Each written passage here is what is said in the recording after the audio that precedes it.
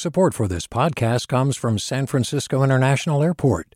At SFO, you can discover award-winning flavors and unique shops all before takeoff. Learn more about what's at SFO at flysfo.com. Hi there, I'm Randa Abdel Fattah from Throughline. If you're listening to this podcast, you know that KQED produces exceptional storytelling that keeps you informed, inspired, and entertained. Their podcasts cover issues from your neighborhood to the entire country and everything in between. Support this work today. You can help us continue to bring quality podcasts to your ears. Just head to donate.kqed.org/podcast. That's donate.kqed.org/podcast. From KQED.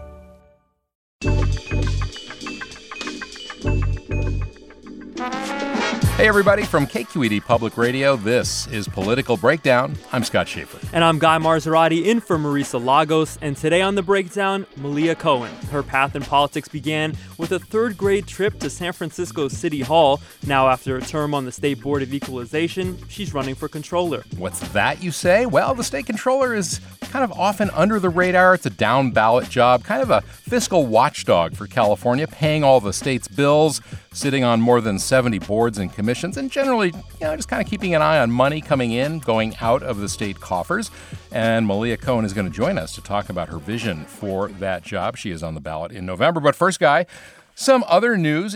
Let's be honest, it's kind of a slow news period right now. That may change with the House hearing later tonight. But one thing that did happen is the House passed a marriage equality bill aimed at doing a few things, repealing the Defense of Marriage Act and also basically codifying, putting into law the ruling from the Supreme Court that allows same-sex marriage. No surprise that it passed. It is a Democratic House. But what was a little surprising, 47 Republicans voted for it. Right. And a number here in California, I think we should say probably the most interesting vote, Ken Calvert, a House member from Riverside, a man who voted against the Defense of Marriage Act, who voted for Prop 22. Against the repeal of DOMA. For Prop 8. And now basically votes for this bill in the House of Representatives this week, putting forward that the federal government should recognize same-sex marriage. And we should say this is all about redistricting. All about redistricting. Palm Springs, which has a very big LGBT community, got added into his district. It's much more even now. It's very purple, roughly equal numbers of Republicans and Democrats, a very big gay population. I also noticed, by the way, that he put out a press release on monkeypox, another issue of concern that we'll talk about in a minute. Excuse me, in a minute. But yeah, no, it's clear. And two other Republicans who are, I would say somewhat in the firing squad line this year. They're in tough districts, David Valadao in the Central Valley, as well as Mike Garcia in Los Angeles. They have tough races against Democrats, and they voted for that bill as well. Not a surprise. I guess the question is, will somebody, especially like Ken Calvert, who's been around, he's got a real, history, as you said, will that impress voters? Well, maybe it'll turn off some voters. Right. I think it's, in many cases, just getting it out of the conversation. And I think big picture, no matter what happens to this bill in the Senate, I think Democrats see it as important to put these kind of wedge issues up for a vote, to try to create some differential in a lot of these House districts where they don't want to be talking about economics. The party, prices. The economic policies that this party hoped to enact when they got control of the presidency, the House, and the Senate in 2020, it hasn't happened. So now I think there's a real impetus to turn to these kind of social wedge issues like abortion, like the vote this week on gay marriage, and kind of create those contrasts. You look at a district like in Orange County, Michelle Steele, an incumbent who voted against this bill.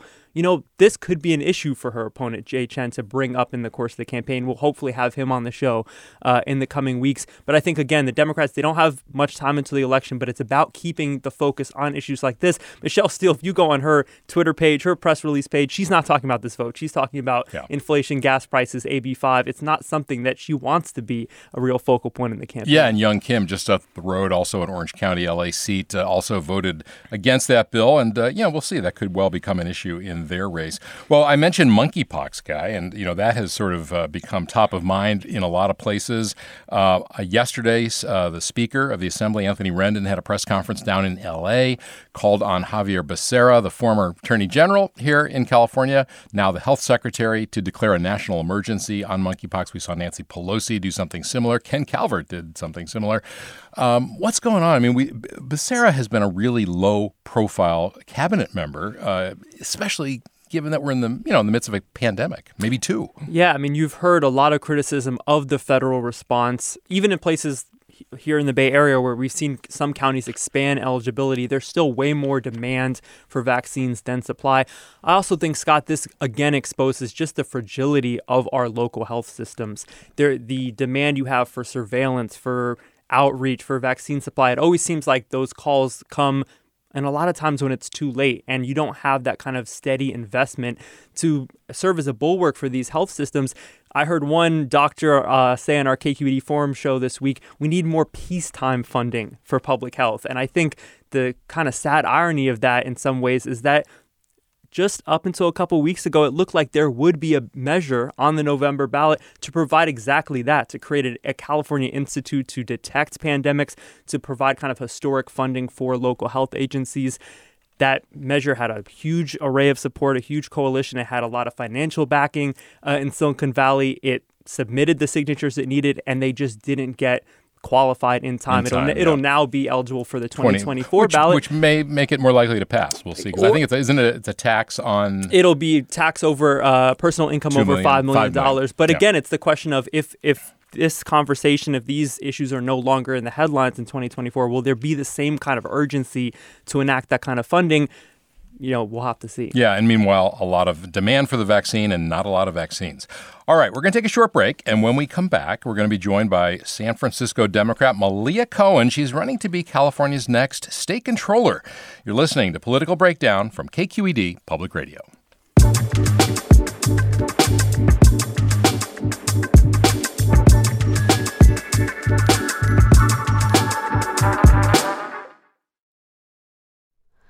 Hi, it's Terry Gross, the host of Fresh Air. We bring you in-depth, long-form interviews with actors, directors, musicians, authors, journalists, and more. Listen to our Peabody Award-winning Fresh Air podcast from WHYY and NPR.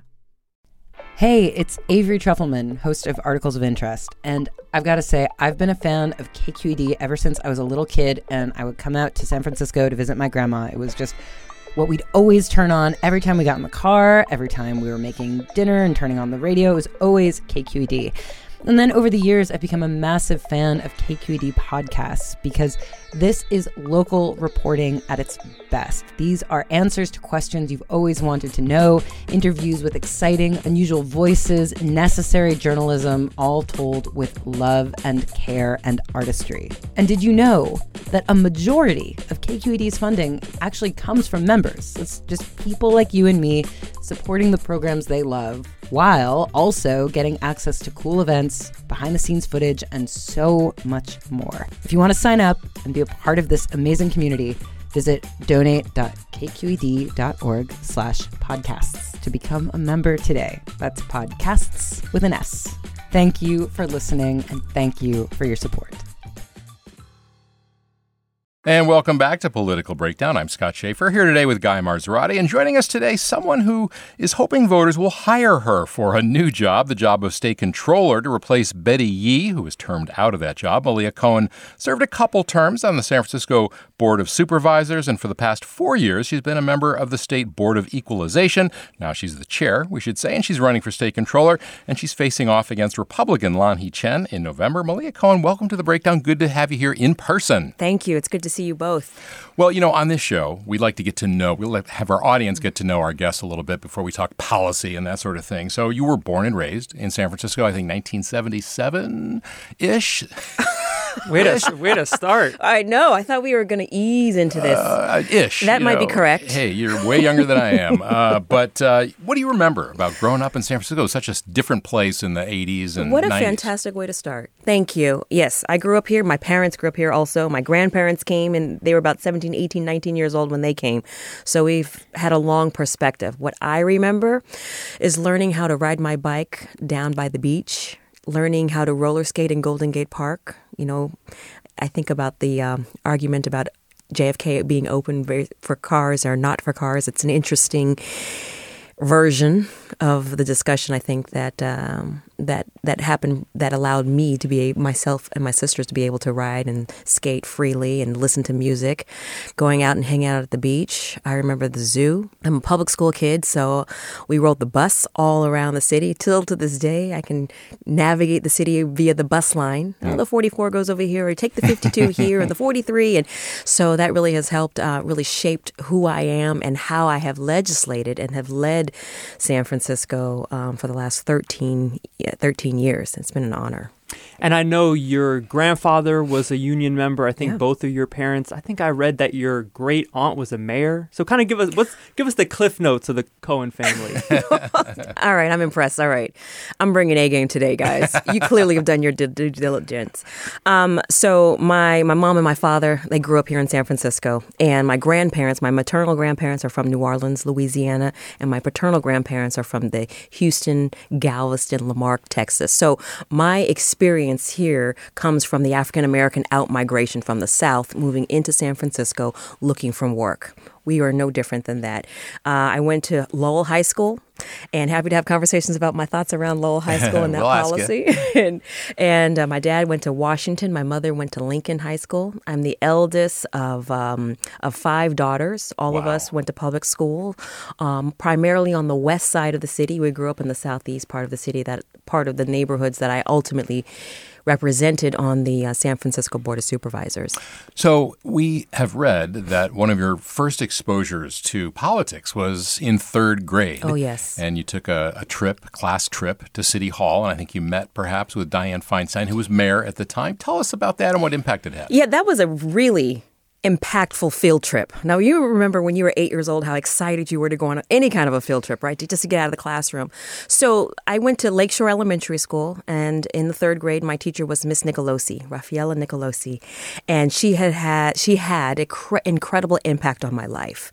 She introduced me to the arts, to the opera, to the symphony, as well as dramatic visual arts. And these were field trips that we would take for this level of exposure. One field trip in particular was of San Francisco City Hall, and I remember being dumbfounded. I mean, just knocked speechless when I walked into the building. And this is before Willie Brown did the renovations and added the finer accoutrements to the gold leaf on the dome to the City Hall. But when I walked in as an 8-year-old self, I remember just being mesmerized by the staircase and the marble and the intricacies of the designs in the walls, and it was just a beautiful, fantastic place. And I just wanted to work there. I didn't know what work transpired there, but I just thought it would be a gift to be able to walk up and down those staircases every single day, and I just wanted to be in that space. So we're doing a tour of City Hall. They're giving you the history. They're telling you about what this means and what happened over here. You know, if you've done it before, you know that there are vaults around City Hall, and you got to see relics of the past. And it was I believe it was in my memory, my recollection is that it was a chance crossing. Feinstein was coming out of her office, and we just happened to be up on the 2nd floor crossing paths. And she spoke to the class about the importance of public service. And she said, do any of you want to be in elected office? And I remember no one raised their hands. And she said, well, I'm the first mayor of San Francisco, and I worked really hard to be here. Maybe someone in this class would like to be and serve in public service. She talked about how it was a beautiful job. It was one of her favorite jobs. It was a selfless job. And my mind is blown at this point. I'm just like, yes, sign me up. This is where I want to be. So honestly, from age 8 until where I am now, I've been working to get to this place of service. It is in me, and I do credit that those seeds of selflessness and desire to serve started with Miss Nicolosi's class and also ended with that conversation with then Mayor Dianne Feinstein. It's so funny because we hear from elected officials all the time who say, oh, I never thought about running. This is the last thing. Someone encouraged me or someone pushed me into it. For you, it really does sound like this was something you've thought about for such a long time. Has that added pressure? I mean, how has that influenced how you've pursued this path? It has confirmed that I'm on the pathway and that I'm doing what I'm supposed to be doing. There was a period where I was Gavin Newsom's confidential assistant. Now, this is in 2004 when he's the mayor. It's his first year. And I sat right outside his door. And I remember he was going to go speak to some elementary school students. And I just shared with him a little bit of my story and what Mayor Feinstein did for me and how I am here because of her words. And I remember he had this look like, no pressure. And I said, well, you know, Mayor, I just want you to know that you're going to go in there and you're going to be speaking to the future of San Francisco, to the future of the state of California. And I said, no pressure, but don't take your words lightly. It's incredibly important that you're planting seeds of hope and a vision and speaking favor over these young people. And so that was my small way of paying it back a little bit forward before I was in elected office. So you went to Lowell High School in San Francisco, which is an elite high school. It's been in the news recently with the school board, and we can talk about that in a minute. But I'm curious, about your experience as a young Black woman, a girl, a teenager at that school. You became class president, right?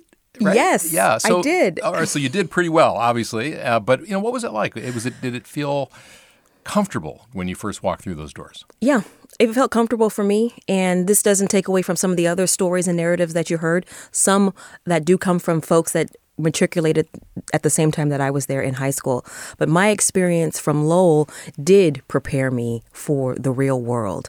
If you think about it, there were certain sects, right? You had the kids that were in ROTC, you had those that were in the audio and visual club, you had people that used to smoke up and drink up on their off mods, you had people who cut class, you had all these different kinds of people, the LGBTQ community, the Filipinos, the African Americans, Latinos, like you name it. It was all there, and it was a microcosm of San Francisco. And I firmly believe running for student body president did prepare me to be able to talk to people that has brought me to where I am today, to be able to bridge the gap, understand where our commonalities are, and find areas where we can work together. And not to mention, it absolutely did prepare me academically. I went on to attend Fisk University, one of the nation's oldest historically Black colleges and university. It's in Nashville, Tennessee. And then I earned a master's degree from Carnegie Mellon University in Pittsburgh, Pennsylvania. So how did that experience at Lowell, I guess, inform how you view the debate that's going on to today about merit admissions? It was, activism on the part of a lot of members of the Black Student Union who were pushing for changes, maybe shifting to a lottery system that's, legal debates, political debates ongoing. But how did that affect how you view that issue?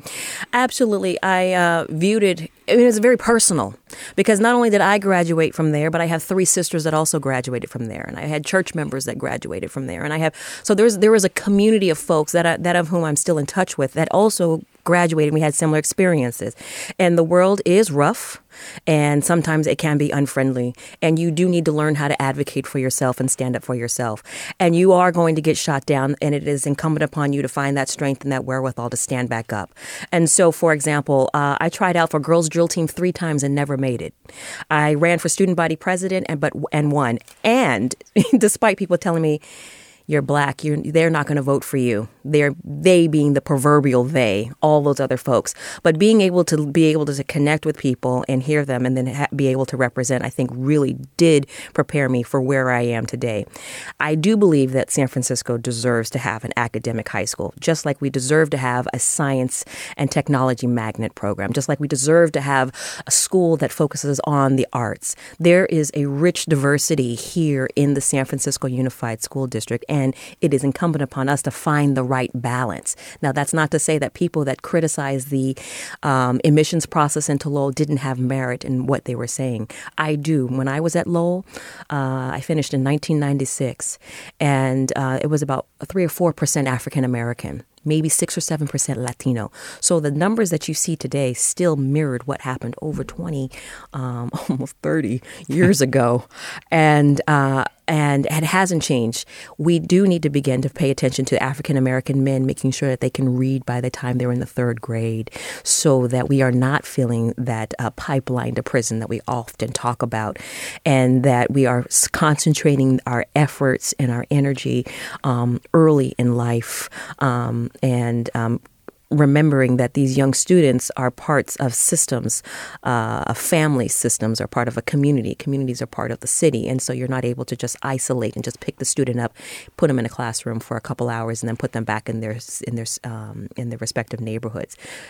So there's a lot of merit to the complexity, to the issues that were brought up. But I firmly do believe that we should have an academic high school that is based on merit. If you're just joining us, you're listening to Political Breakdown. I'm Scott Schaefer here with Guy Marzorati. We're talking with Malia Cohen. She's a candidate for state controller.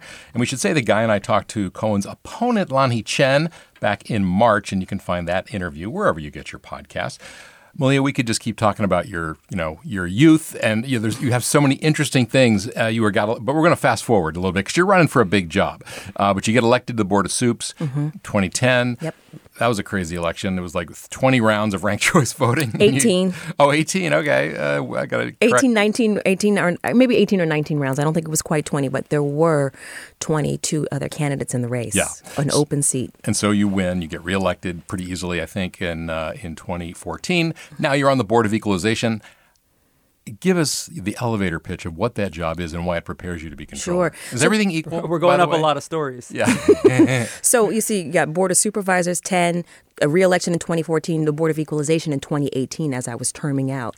And that seat, I was running to replace Fiona Ma, another San Franciscan, another woman that served on the Board of Supervisors, but then went on subsequently to serve in the Assembly.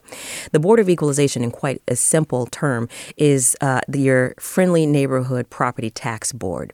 It is a independently elected body, and our sole responsibility is to manage the property tax system. The property tax system for the state of California is a multi-billion-dollar entity.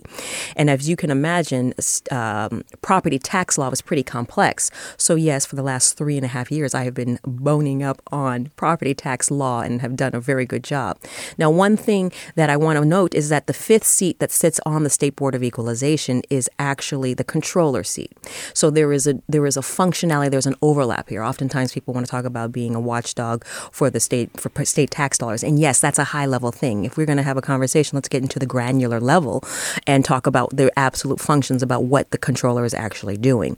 On the Board of Equalization, I represent 10 million people. 1/4 of the state of California. I represent 23 counties. So from Del Norte County, which is just south of the Oregon border, all the way down to Santa Barbara. And I think as of December of last year, I now represent parts of Ventura County.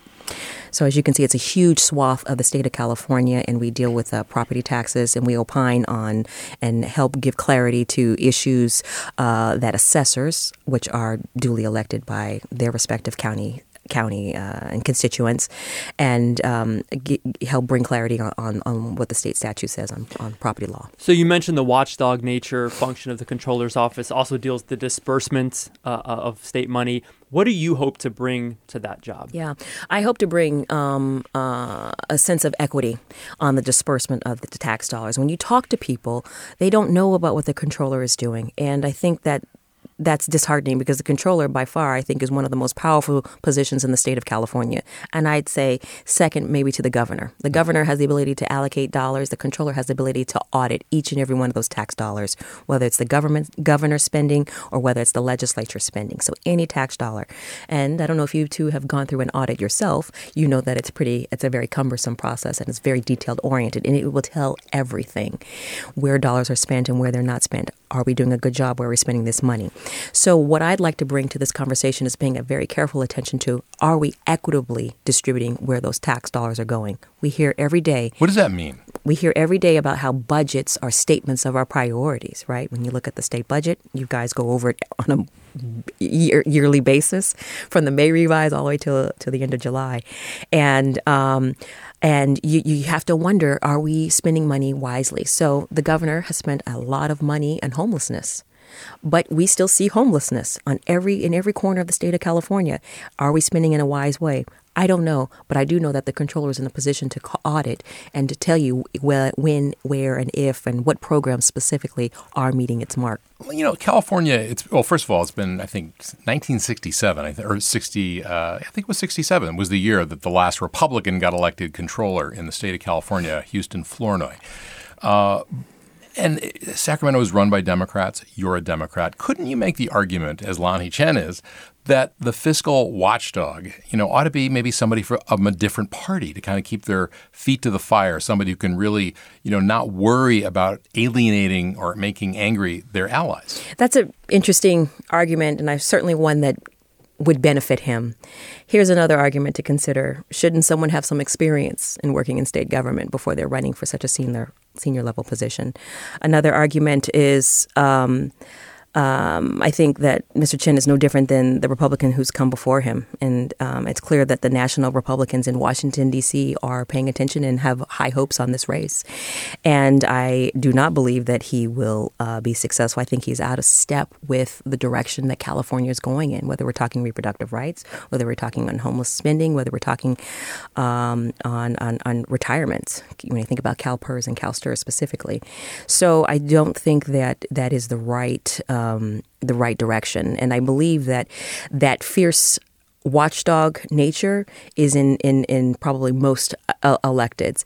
And I think it's a convenient assumption that he assumes that because I'm a part of the Democratic Party that I cannot be a watchdog. But you guys have watched my work here in San Francisco. I've gone against the grain on numerous occasions and have taken on big tobacco, have taken on the sugary beverage industry, have taken unpopular positions and still been able to hold my own.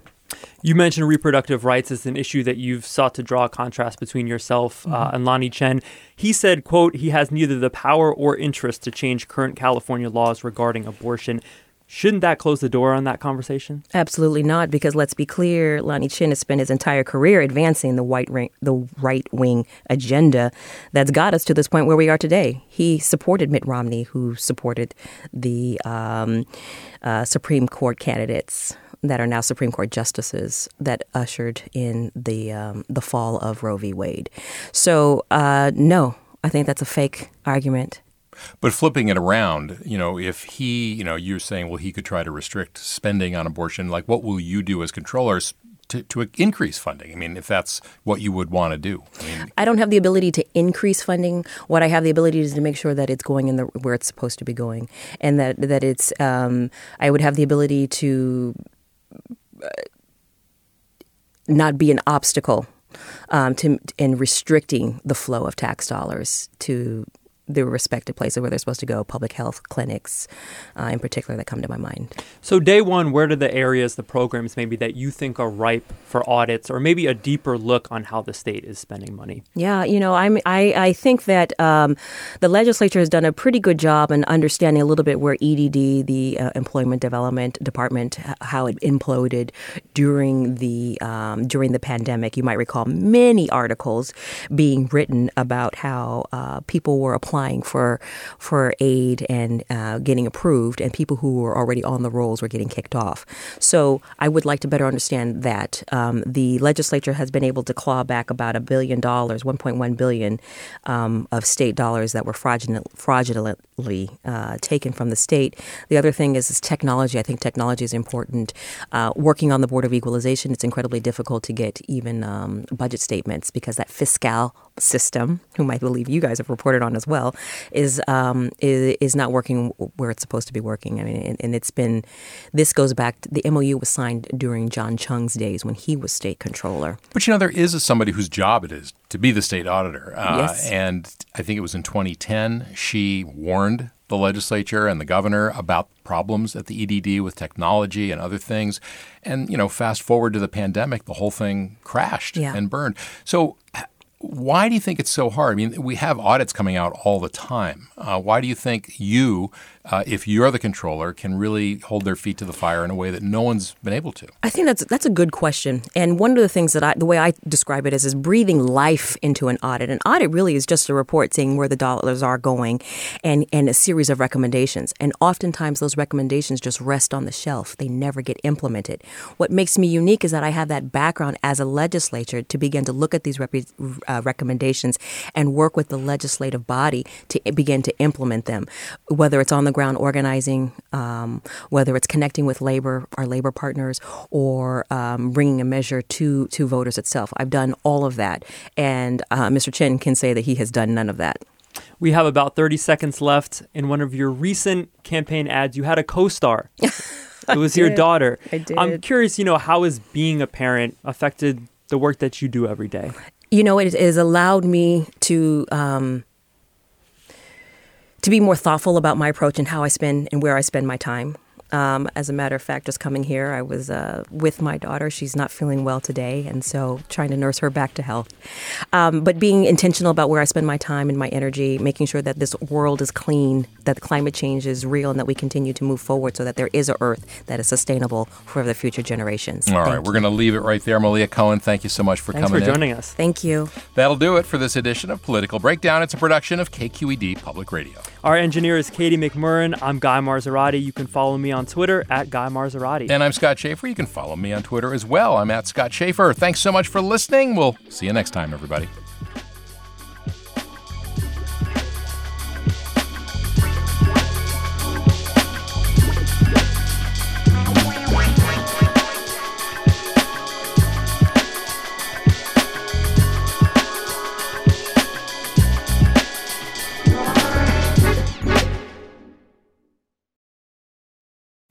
I'm Sasha Coca, host of the California Report magazine. Every week, we bring you stories about what connects us in the giant, diverse Golden State. Because what happens in California changes the world. I love this place. We were once seen as like the place to be, California. The land of milk and honey. That's where you go to Sunshine State. But we just have challenges right now. KQED's California Report magazine. New episodes drop every Friday, wherever you get your podcasts. Hey there, this is Brittany Luce from NPR's It's Been a Minute. KQED's podcasts like The Bay Curious, Mindshift, Right Nowish, and more all tell the stories of the Bay and beyond with reliable, human-centered journalism. They aim to inspire, make you think, entertain, and expand your understanding of the place you call home. Here's how you can support podcasting at KQED. Showing your support is easy, and you can join Brittany in supporting KQED Podcast too at donate.kqed.org/podcast. That's donate.kqed.org/podcast.